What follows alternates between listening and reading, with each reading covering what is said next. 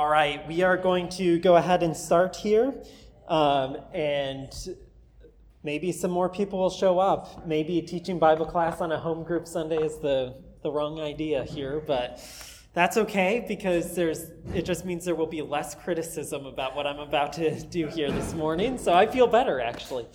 But let's pray and ask the Lord for help. Father, we thank you for your word. We thank you that we can spend time talking about how to disagree about doctrinal positions and perhaps even sharpen our thinking on how to form some of those positions as a local church. In Christ we pray. Amen. All right. When doctrine divides, case study. This is where we're at. I wanted to start you with a little quote by C.S. Lewis that I think is instructive for us. We turn to the helps only when the hard passages are manifestly hard, but there are treacherous passages which will not send us to the notes. They look easy and aren't. And his point here is that sometimes a text of Scripture looks like it's really, really clear, when in fact it's actually a really challenging and difficult text. So what appears clear to us may be really complex, but then on the other hand, some texts that look really complex and hard to us, to the original readers may have seemed really, really understandable. They would have made a ton of sense. So when Paul says in 1 Corinthians 11, all of these things about heads being covered or not, and we can't figure out, are those actually veils or just really long women's hair? Well, it was evident to whoever was reading this text right away. Or when Paul says, about the other matters, I will talk to you when I come. What are those other matters? Well, they probably knew. So we just need to know sometimes texts that are really hard for us to understand would have been really clear for them. And sometimes we think things are clear that really aren't at all. Does this make sense? Okay. You've probably had that experience in any other part of life, whether it's a recipe or an IKEA bookshelf manual or something. You know, it looks well, IKEA never looks clear, but it's actually not that complicated. Recipes, you get what I'm saying. So in the first lesson, I tried to argue that we need to have interpretive humility when reading and responding to the Bible. And then I introduced theological triage with this idea of a gravitational center. And now I want to give us a case study with putting this in action regarding the length of the days of creation. Okay, so I've written a case study here. I want to imagine that you're in this thing because it might give you guidance if you ever encounter this precise situation, but then also it might just be a nice thought experiment for you. So suppose you find yourself needing to use theological triage. It's probably because you've run into doctrinal disagreement with someone else, or you've realized that your doctrinal position on something is starting to change. So you need to do some theological triage to see how big of a deal this is. I just want to give a brief side note. If you've never changed your view on how to interpret a passage or on a doctrinal position, I would suggest that you are guilty of living according to confirmation bias. You're interpreting every text to have it say what you already thought that it said. And that's not always bad. I mean, you have to operate in the world somehow. But we also have to be aware that we're not just making the Bible say what we want it to say every time we approach it. This involves having to think hard whenever the Bible's presented to us. And it's a little unsettling because none of us like to have our beliefs about something shaken. That's tough. And I'll go back to my example of the book of Esther. When I picked that book to preach, I thought I wanted to preach it because I wanted to make a point that I thought would be helpful for our church. It would be shaping our church life. And the book meant, as I came to understand it, something totally different than what I originally thought it would have. And that was really hard. And it took a lot more work for me now to study the whole book more thoroughly instead of just making it say what I wanted it to say. And I think we all have to get there eventually. Not necessarily in agreement with me on that text, but get to the point where we're willing to reinterpret text as we come to learn more information. But imagine that you're standing out in the lobby at church, and you're talking to these other church members who are discussing the curriculum used by the various schools that their children attend. And the conversation turns to the way that the schools talk about creation and human origins. One couple sends their children to public school, and they comment that their children are learning an atheistic evolutionary account of human origins, but that they're discussing this matter with their children. In fact, they're reading through Augustine's commentary on Genesis, and they've come to agree with Augustine that God created all things instantaneously and simultaneously. So this couple just wants their kids to know that God is the author of creation. They're not really concerned with the details of how there went from being nothing to there being what is now. And they've just taken to heart Augustine's admonition that if you aren't yet able to grasp this, leave the contemplation of it to those who have the capacity. And they say, our kids are nuts. We're just trying to be a family who loves God, and we don't have time to study this out. Augustine made it really easy. God created everything all at once. So that's one couple. Another couple mentions that the Christian school their children attend doesn't really get into the details, but they know that some parents and teachers believe in a gap theory, while others believe that each of the 7 days of Genesis 1 is a literal 24-hour day occurring in immediate succession. One couple chimes in that they think the gap theory makes sense of carbon dating of the earth. And another couple suggests that any view other than a literal 24-hour day view denies the truth and authority of the Bible. So there are some disagreements that are starting to happen in this conversation. As it unravels, you hesitate to say anything because you've actually never really considered what other Christians might believe. You mostly assume that faithful Christians agree that Ken Ham and answers in Genesis are right. God created all things in 6 normal-length days of approximately 24 hours. You wonder whether the other church couples are faithful to Scripture, but you also realize that you need to do some more study to perform theological triage here. You heard them quote Augustine, who you think is a really good Christian, but it sounds like he might disagree with Ken, who you also think is a really good Christian. So you know you've got to do some more work. So some items to know. First, you can already see how a whole doctrine can't be neatly categorized. In this thought experiment, the doctrine of creation has many subcategories, and you're realizing you need to start with just one of those subcategories. How to understand the term day in Genesis 1. Should this be understood as referring to a literal 24-hour day and 6 of them that happen in a row, or does it refer to something else? Second, you can see how faithful Christians might disagree on the issue, even without performing theological triage. You intuitively recognize this might not be an essential category. Like this thing about the length of days might be in the non-essentials. That doesn't mean it's not important, but you're not quite ready to say that Augustine isn't a Christian. And if you end up agreeing with Augustine, you don't want to say that Ken Ham isn't a Christian either. So you realize there might be room for flexibility, but you want to figure out how much. Third, you can see that how the Christians in this example have at least 3 agenda items if they're going to move forward here. First, they need to investigate the scriptures and Christian teaching to see if they've unconsciously adopted a view without considering any other perspectives.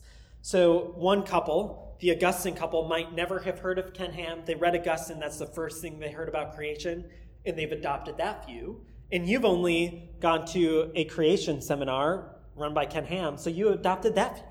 You can see how people can unconsciously adopt one view without considering other views. And you want to consider other views before you make your final conclusion. Third, the Christian couple here wants to know what deeper doctrinal commitments could be shared by these Christians in the lobby who disagree about the meaning of day. What's the gravitational center that everyone in that circle believes that can keep them together, fellowshipping and loving God, worshiping together every Sunday? You start to realize that even subcategories of doctrine can be quite controversial. So you've realized none of us are atheistic creationists, evolutionists. None of us are polytheistic creationists. None of us are saying multiple gods are creating. We're saying one God is doing it, and we're all agreeing that it's the triune God. So out of all of the humans who have ever lived on the planet, we're in really close agreement. But when we get to the subcategories, there's a lot of disagreement. So what should this couple do? Well, the first step to performing theological triage is to consider what other Christians have said about the issue in the past.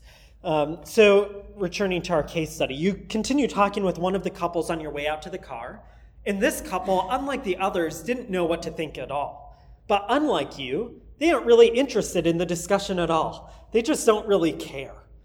But you mutually agree as you walk to the car to study the issue together. You decide it would be best for each of you to take a different approach to determine whether or not faithful Christians can disagree on this issue. You're more interested, so you're going to go home and pull out Greg Allison's historical theology and read his whole section on the doctrine of creation. You might even decide to purchase 3 views on Genesis, history, fiction, or neither, so that you can familiarize yourself with the debate among evangelical Christians. You know, Zondervan's an evangelical publisher, so they're not going to put anything in their book that doesn't meet the mark of at least broader evangelicalism. The other couple isn't so interested, so all they're going to do is a quick Google search is they look up statements of faith of our church and other churches online, and then you're going to meet together and report your findings. So your friends who looked up the statements of faith decided to look at the Baptist Faith and Message because they're part of a church in cooperation with the Southern Baptist Convention that has at least temporarily adopted that as their statement of faith. Talking about us here.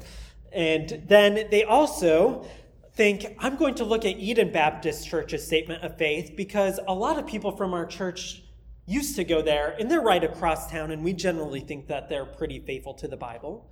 And you know what? We've read a lot of 9 Marks books out of Capitol Hill Baptist Church, so we'll look at their statement of faith. And there's some members of our church who work for the Evangelical Free Church of America, so why don't we look at theirs too? And that's about as much research as we want to do. Here are their findings. The BF&M doesn't have an article on creation, but they mention that God is the creator and that man is a special creation of God made in his own image. When they looked at Eden's website, their statement of faith also doesn't have an article on creation, but they note that the Son was the agent of creation and sustains it, and that the triune God is the creator of all things and will restore his fallen creation to the praise of his glorious grace. When they pulled up Capitol Hill's statement of faith, they did Command F to look for the word creation, and they couldn't find it anywhere. And then they looked up the EFCA's statement of faith and found that they actually have published a book with a fuller explanation of the doctrine. So they contacted a fellow church member and had them snag a copy while they were at work. And they learned that the EFCA explains that all evangelical Christians are united in the conviction that God is the creator of all things, but that they are divided over how God created, the process involved in the nature of the days in Genesis 1. They note that because of the uncertainty regarding the meaning and literary form of this text, and the lack of evangelical consensus on this issue, our statement of faith does not require a particular position on the mechanics of creation. Well, you fill them in on your historical survey where you discovered that Christians have disagreed for a long time about the meaning of the term day in creation. But most Christian theologians, especially from the Reformation period onward, maintained a 24-hour literal 6-day creationism. But to your surprise, they aren't defending against those who suggest that creation took a long time, evolutionary creationists, but against those who suggest that creation happened in one instant. They're defending against Augustine and Philo and Origen and some of these other people. You also discover that many ancient and modern theologians explain the text differently. So some suggest that Moses wrote 2 different creation accounts, one in Genesis 1 through 24a, and one in Genesis 2, 4 through 24. So Adam was created, all of humanity was created in chapter 1, and then when you get to chapter 2, he hasn't been created yet. So maybe Moses is giving 2 creation accounts. You also discover that the debate in church history has less to do with science than it does with philosophy, and it's actually really hard to understand. They're dealing with things like creation emanating from God versus appearing out of nothing. There are some philosophical terms that you've never heard before. So you realize that you're going to have to go deeper if you're going to wrap your mind around this debate. So you place another Amazon order. This time you purchase Reading Genesis Well. So you continue to read that. You understand that the evidence is mixed, but you realize that Christians have disagreed and that you've got your work cut out for you. Your friends conclude that they don't have time or interest to pursue the matter further. Based on the statements of faith and the diversity among trusted Christians that they know, they conclude that the issue is a 3rd or 4th level matter and they just don't have the time or capacity to pursue it further. However, if you are going to go talk to one of your pastors about it in the lobby after church, they'll saddle up to that conversation and hear what they have to say. So the following Sunday, you and your friends notice that one of the pastors is standing out by the door in the lobby all by himself, just waiting for someone to come up and talk to him. And you decide to approach him and see what he believes about the term day in Genesis 1. And to your surprise, he has perfectly memorized the quote by the theologian John Frame. And he says, "I have no new insight on these issues, nor even any view on the matter that I could argue with confidence. I would direct my parishioners to the many other scholars who are producing articles and books on these subjects. Frankly, I tend to be persuaded by the last person I have listened to. There are reasons for taking the days as normal days. On the other hand, I'm not persuaded that the figurative view should be considered heretical." Well, you're not satisfied with that. You want to know what he actually thinks, but you ask, "Well, what do the other pastors here think?" And he replies, "I'm not sure. We've never really discussed the issue in depth, but I know that all the pastors here affirm that the triune God created all things. Beyond that, I'm not certain how they would articulate it." You then ask your pastor, "Do you have any advice for me as I try to figure out what I believe?" And he makes a few suggestions. First, he says, work hard to gain a clear understanding of each view. So you should be able to articulate a summary of every view, or each of the main views, in a way that their proponents would say, yes, you're accurately representing this view. So don't misrepresent them. And you know what? You're even welcome to use any of the books that I have upstairs. Just let me know before you take them so I can take a picture of you with it so I know where they are. And realize that this is going to take a good amount of time and effort, so it's okay to hold a provisional position. You don't have to say, "I don't believe anything about this until I've studied it all out." You can provisionally hold the view that you learned from the start, whether that's Augustine's view or Ken Ham's view.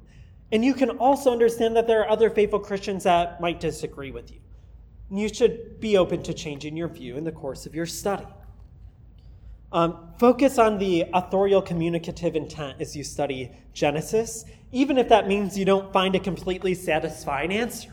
It may be that Moses is just using ancient literary conventions to make critical theological points to subvert ancient Egyptian creation mythologies. So he's not thinking about Charles Darwin, so the questions that you have might not be answered in your investigation of Genesis.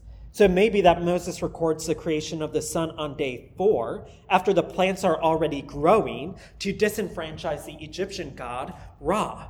And I even put a nice footnote for you on what they would have believed about Ra. And if you would like to read ancient Egyptian mythology, I have a book for that. And you can read all about what they would have said about how the sun created all things, how the sun gave life to everything. You realize that Moses and all the ancient Israelites may have believed that. They certainly were prone to idolatry and worshiping false gods, so maybe that's what he's getting at. If Moses was alive in the post-Darwin age, he might have written the account differently. He originally wrote to subvert a polytheistic accounting for human origins, where we're trying to subvert an atheistic accounting for human origins. So things might be stated differently. Finally, your pastor suggests include more than Genesis 1 in your investigation.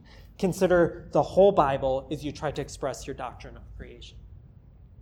And then, as he's teaching the class, he might give a final note. If you have questions, you can talk to me, and you can trust that I won't ever try to hide a strong position for a view that I disagree with. So if you think, I really am coming to believe a view that my pastor doesn't agree with, you can talk with us about it, and we're never going to hide from you the strongest arguments for your view. If we know the strongest arguments for the view you want to adopt, we'll let you know what they are, and we're not going to hide the weaknesses of our views if we disagree with you. So we're not going to hide the weaknesses of my position, whatever that might be when you talk to us. I want to help you believe what you think you need to based on your study, and I want to aid you, even if that's going to solidify you in a view that's different than mine. So going back to the end times, I am barely a non-millennialist, and if you ask me what I think about that, I'll give you I'm a die-in-the-wool premillennialist, and you're explaining to me why, and you're giving me really bad reasons to be a premillennialist, I want to help you by giving you better reasons to be a premillennialist. And I want you to know the strongest and the weakest aspects of my view. Okay? That's how we want to operate here. So know that you're not going to be antagonized. But you also might have it pointed out to you that your reasons for holding your current view are really weak. So if you're a cessationist, and the reason you're a cessationist is because of the verse that says, all these things will end when the perfect comes, and you say the perfect is the word of God, we'll help you understand, no, actually the perfect is Christ. And there are still good reasons you might be a cessationist, but that's not one of them, okay? So we'll help you strengthen your view. All right, items to note here. Doctrinal discovery should occur within a community of others, especially fellow church members and church leaders, and then authors and other Christians. So we've appealed to other church statements of faith, we've looked at books, you've talked to people in your church, and you've talked to your pastors. Second, hermeneutics or interpretation plays an essential role in theological triage and doctrinal discovery. When we're reading the Bible, our main goal is to understand the authorial communicative intent within the framework of the whole canon of the Scripture. So when it comes to Genesis 1, we want to know, what was Moses trying to say there? And then second, we want to say, how does that contribute to the larger message of the Bible? We want to understand how Jesus and the apostles talked about things. So already we might be able to say, it's okay to believe in a literal 24-hour, 6-day creationism, but also as you interact with other members in your church, maybe you right now want to commit to not calling them heretical if they're using the language of Jesus and the apostles. And as you read the New Testament, you might find that they never reference 6 days of creation. So you shouldn't be too persnickety towards that church member who doesn't either. Now, that church member needs to avoid being too persnickety towards the literal 6-day creationist person, because Jesus read the whole Old Testament and he cared about the whole Old Testament, so we should too. We have to work to figure out how to put them together. All right. Any questions on that step as we're identifying the issues? Okay. As you can see, this stuff takes a long time, and I would say anytime you run into a disagreement, think about this case study, so it's not just on the days of creation. It could be on any disagreement. Start thinking about, okay, this is maybe the right way to approach it. Just start looking, not to jump to a conclusion, but to start investigating things. So second, we need to now work to performing theological triage, starting by asking some of the right questions. So back to our case study. You've gotten the basic outlines of various views, even if you don't understand all of them, because some of them get quite philosophical. You have more to study, but you can go ahead and move forward to perform theological triage. And you remember that Gavin Ortland, in Finding the Right Hills to Die On, gave you 4 questions to ask as you're preparing to do triage. The first is, how clear is the Bible on this doctrine? So prior to your study, you assumed that the use of the term day in the Bible was very clear. But as you studied the matter, you came across some significant points that actually muddle the issue. So first, you realize that in Genesis 1 and 2, the term day is used in multiple ways. The term day appears as a name for light in Genesis 1:5. So God called the light day. And you remember reading this guy who is talking about the historical background that maybe Moses wouldn't want to use a term for a day of the week or anything else because that might be correlated with a pagan deity. He didn't want to, on day 4, when he talked about the creation of the sun and the moon, use the term sun and moon because those words are the same names for the pagan gods that they represented. So instead, he just used the greater lights and the lesser lights. So you start to realize that there's some literary ambiguity here. And then finally, you realize that in Genesis 2:4, the term day is used figuratively. You know this because you looked at a variety of English translations. And in the King James Version, it says in Genesis 2:4, on the day that God created the earth. Even though in our CSB it says, during the time that God created the earth. You realize that that word for day can sometimes be used figuratively. Second, As you consider the other biblical uses of the term day, you recognize that the term can be used in the Old Testament to refer to an indefinite general amount of time, and that in the New Testament, Peter introduces the notion that God's experience of time differs from our experience, where he can equate a day to 1,000 years. Third, you do a quick search on your Bible software, on Bible Gateway or something like that, and you come to find that there are 2,319 occurrences of the Hebrew word for day in the Old Testament alone. But even though there are a good amount of figurative uses, the majority of uses, because you looked at all 2,319 of them, the majority of them are actually what we would consider a normal 24-hour day. So here you understand that the evidence for the meaning of the word day is somewhat mixed, and it's not as clear as you once thought. So then you move to the second question.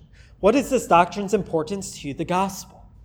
You start to think that while the issue of Trinitarian responsibility for creation is massively significant for the doctrine of creation, the meaning of the term day is not.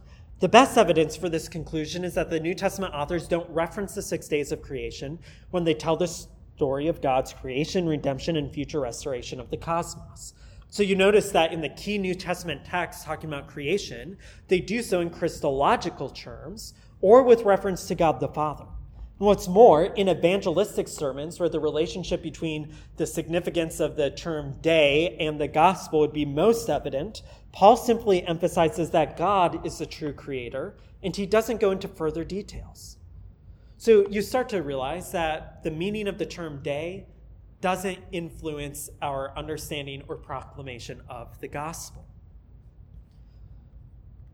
In a final point on that, if anyone's like, but I think I could find a way that it would, I just push you to ask why, when Paul had the opportunity to quote from Genesis 1, which he knew, did he not? Why did he not do that? And then you remember that Ortlund says you need to ask, what's the testimony of the historical church concerning this doctrine? And you've already realized that different Christians have held different views. So you decide, I'll look at all of the creeds and the councils, and you skim through Justin Holcomb's book, Know the Creeds and the Councils, and you don't find anything about the term day in any of them. And as you pull out, for all the Reformed individuals here, the theologian Herman Bavinck's Systematic Theology, Volume 1, he remarks, it is remarkable that not a single confession made a fixed pronouncement about the 6-day continuum, and that in theology, as well as a variety of interpretations, were allowed to exist side by side.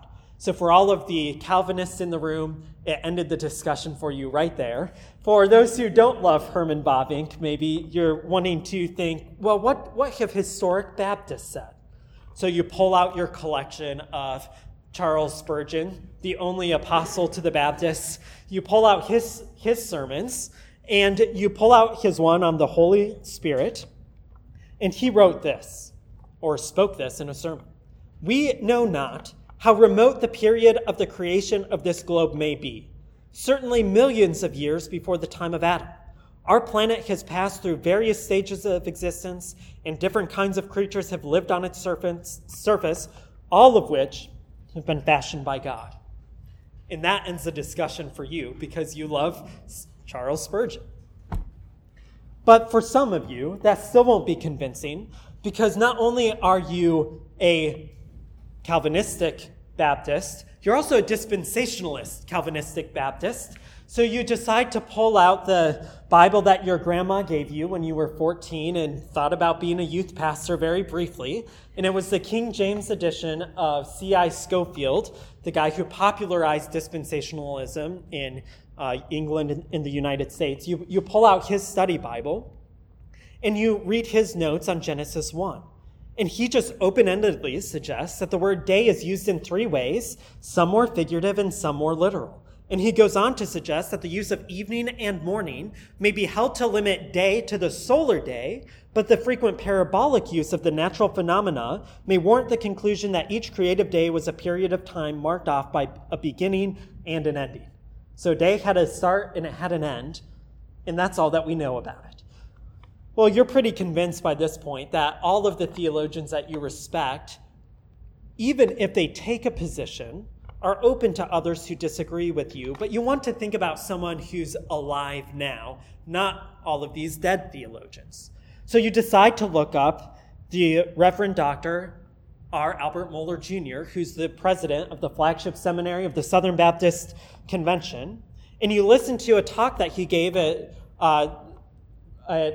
TEDS, the Evangelical Theological Seminary in Chicago, where he said that not only does he maintain friendships with people who hold contrary positions on this matter, he also hires them as faculty members. And you think this comes from the guy who fired a lot of faculty members over theological liberalism. So we think that we can trust that he's going to care about conservative doctrine. So you say, I think this is going to be a lower tier issue, but let me ask the final question. What is the doctrine's effect upon the church today? That question is difficult to answer. Some Christians problematically deny that the Bible has anything true to say about human origins.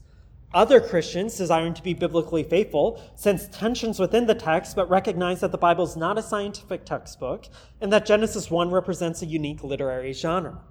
Other Christians take the Genesis 1 record at face value, but think that the New Testament descriptions of creation should take precedence.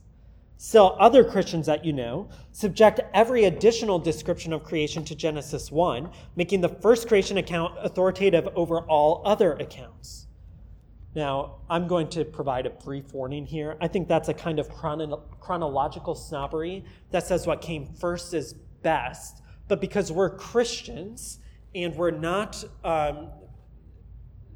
practicing Judaism, we read the Bible with Christological supremacy.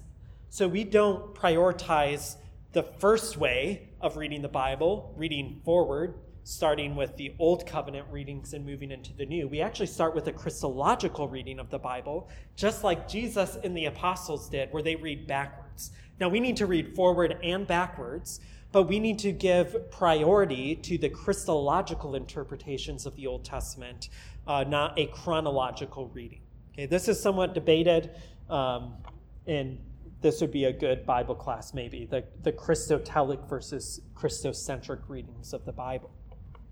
But I would just suggest that when Christians minimize the Christological account of creation in order to prioritize the Genesis 1 account, and when Christians subject the biblical creation accounts, I'm going to say Genesis 1 and 2 offer different angles, to modern atheistic accounts of creation, the impact on the church is significant. Okay, so it can be more or less significant depending on how far you go on either side. But on the whole, I don't think it's actually that significant. I think another Reformed theologian, Gerhardus Voss, is helpful here. He says, is it right to say that the non-literal interpretation is an innovation to which the development of modern science has driven theologians? No, those who say so are mistaken. Augustine already said, what kind of days they were is extremely difficult or even impossible for us to imagine, much less to say. So there may be some Christians who are motivated by bad reasons to come to the conclusions that they have. But we also have to concede that there are Christians far before there were any evolutionary accounts of the world who also said, it's hard to know what to make of this term day. So those are places where your discussions with someone will take you deeper. You shouldn't just hear them say, I don't believe in a literal 26-hour day creationism, and say liberal. You need to recognize you have to go deeper and try to understand what's motivating that. And sometimes there are bad motivations for it. Like, we don't think we think the whole Bible is a fantasy and it has nothing to say. Well, there are people who identify as Christians and believe that, but I don't think that would be anyone in our church, because they wouldn't want to be here if they believe that because of the way we talk about the Bible. All right. So you've gone through all of those questions, and you're really tipping towards saying, this is not as big of an issue as I once thought it was. Still, it's not unimportant, and I can still arrive at a position, but I can now categorize it appropriately. So given all of the information that you found, you decide this belongs in a third or fourth level issue. It should have no impact on the relationships that I have with other people in our church. It should have no impact on the fellowship that we have with one another. And then you start thinking, but what about all the other doctrines of creation? You're not quite ready to go through that whole process for all of these, but you might want to know, how are your pastors categorizing this? You can ask Josh and Steve how they would precisely do it. I'm putting a small chart there. I'm saying that some issues related to the doctrine of creation are first level issues, and some are like almost, they don't even really belong on the chart, like did Adam have a belly button? So I put that in the relevant and stimulating category, but it has no influence on anything, right? So that's kind of a fourth level category. I'm saying that there are very few things that I could think of to put in the second level category. That's just because I haven't talked enough with people about all the possible beliefs about the doctrine of creation. Maybe something would be there. But I think a lot of the issues would fall into a third and fourth level category. Now, the motivations for how someone gets there might bump something up or move it down. So, for example, someone might not know how to articulate a Trinitarian doctrine of creation, and they might even say something that just can't possibly fit with what Moses was thinking. So some people that are like great Christians will say, well, in Genesis 1:26 and 27, when God said, let us make man in our image, he was referencing the Trinity, and Moses knew that. Moses didn't know that. We're reading back into it, and in one way I'm okay with that, but that's also not right. So someone might defend a triune action of creation that way, and I'm not going to say that they're a problem. They're just not maybe thinking about it as helpfully as they should. They need to try to understand what was Moses communicating there. I'll give my quick opinion. I think Moses is saying, all of these people are believing in a bunch of false gods who created the world, and God stands before them, and he says, let's create man in our image. And then he says, I'm creating them in mine. So he created them in his image, not their image. So I think he's disenfranchising this ancient worldview of the divine council, saying no other God is responsible for these humans. They ought to serve no one else. They bear my image alone. And that's why when Moses gets into the Decalogue and he's recording, you should make no idol, make no image of me, because you're my images. You're my image bearers who represent my presence. So I think that's a more theologically stimulating and historically sensitive way of interpreting let us make man in our image, and then he turns the table and he makes them in his image. So you see how even some of those things, they're more or less theologically deep ways of reading it, and I think the more it's paired with the historical background, the more theologically relevant and deep it will become. But you move on and you say, well, okay, I disagree with all of these other couples, except for and even the one that holds to strict 24-hour, 6-day creationism, and they're telling everyone else they're unbiblical for not holding it. I agree with their position, but I don't believe with the tenacity that they're holding it. I don't think it's as high on the doctrinal scale as they think it is. So what's the gravitational center that can hold all of us together in the lobby? So when we're all standing in that circle disagreeing, and we're imagining ourselves as planetary bodies, what's that gravitational center that can hold us in a conversation together? Well, you pull up my Bible class lesson from last week, and you remember that you need to start by identifying the Christological expression of a particular doctrine. So Christological supremacy, all doctrines find their proper place in Christ. And you think of Paul's line in Colossians 1:16, which may have been an early confession of faith. For everything was created by him, Christ, in heaven and on earth, the visible and the invisible. That's a really good starting point for your gravitational center that can allow Christians who disagree about a lot of aspects of creation to worship God together. Can we all affirm that Christ is the creator and sustainer of all things? And if everyone in that circle is nodding their head, then you can worship God together. You are set apart from any person who's had the Old Testament prior to Christ and from all polytheists and all atheists.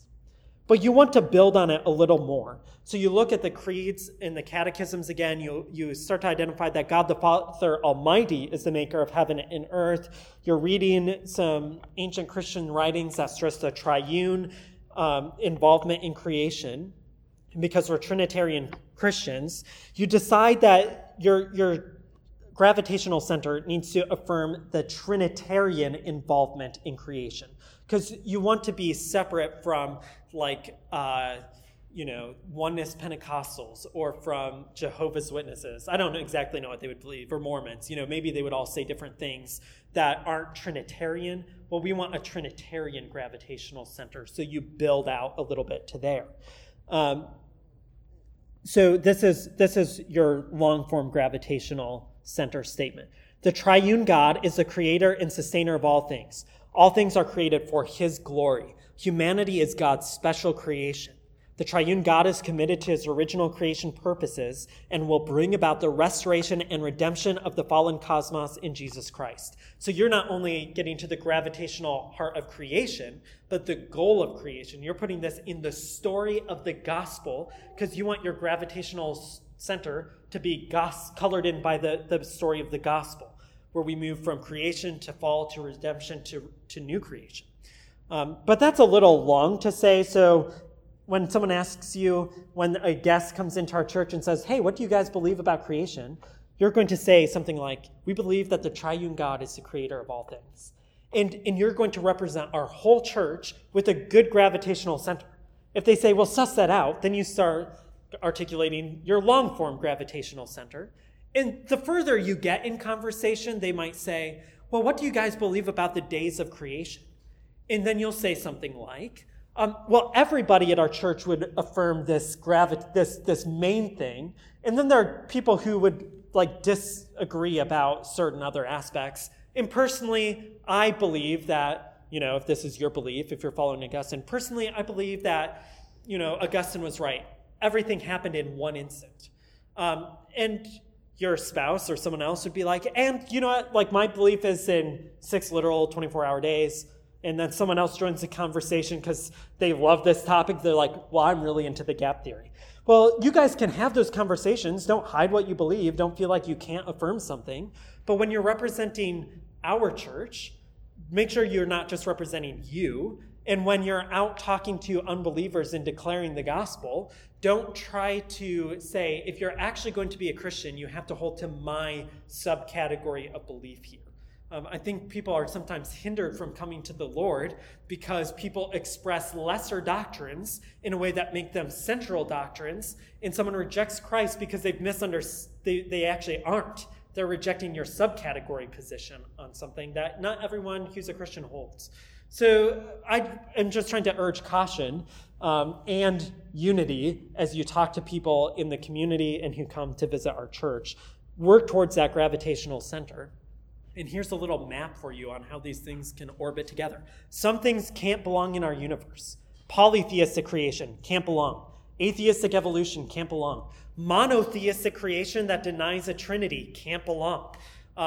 You see there are lots of articulations that don't belong in our universe, but there are some that can belong here. And they're in orbit here, and the proximity isn't what's more or less biblical. It's just, I had to put them on different orbits because that's how planets work, I think. It's been a long time since 9th grade science. So then you have to choose a course of action.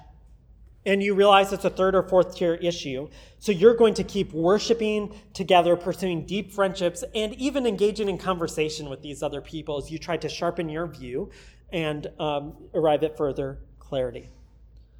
And as you do so, you'll keep these general guidelines for disagreements in place, that you're going to work from a foundation of love. You're going to share a relationship with Christ and find great unity there. And in this gravitational center, you'll recall the words of our church covenant about working and praying for unity from the Spirit in the bond of peace as you disagree about doctrine. And you'll try to engage in the right kind of disagreement with ironic or peaceful conversation, since this is a non-essential category. You're not contending for the faith.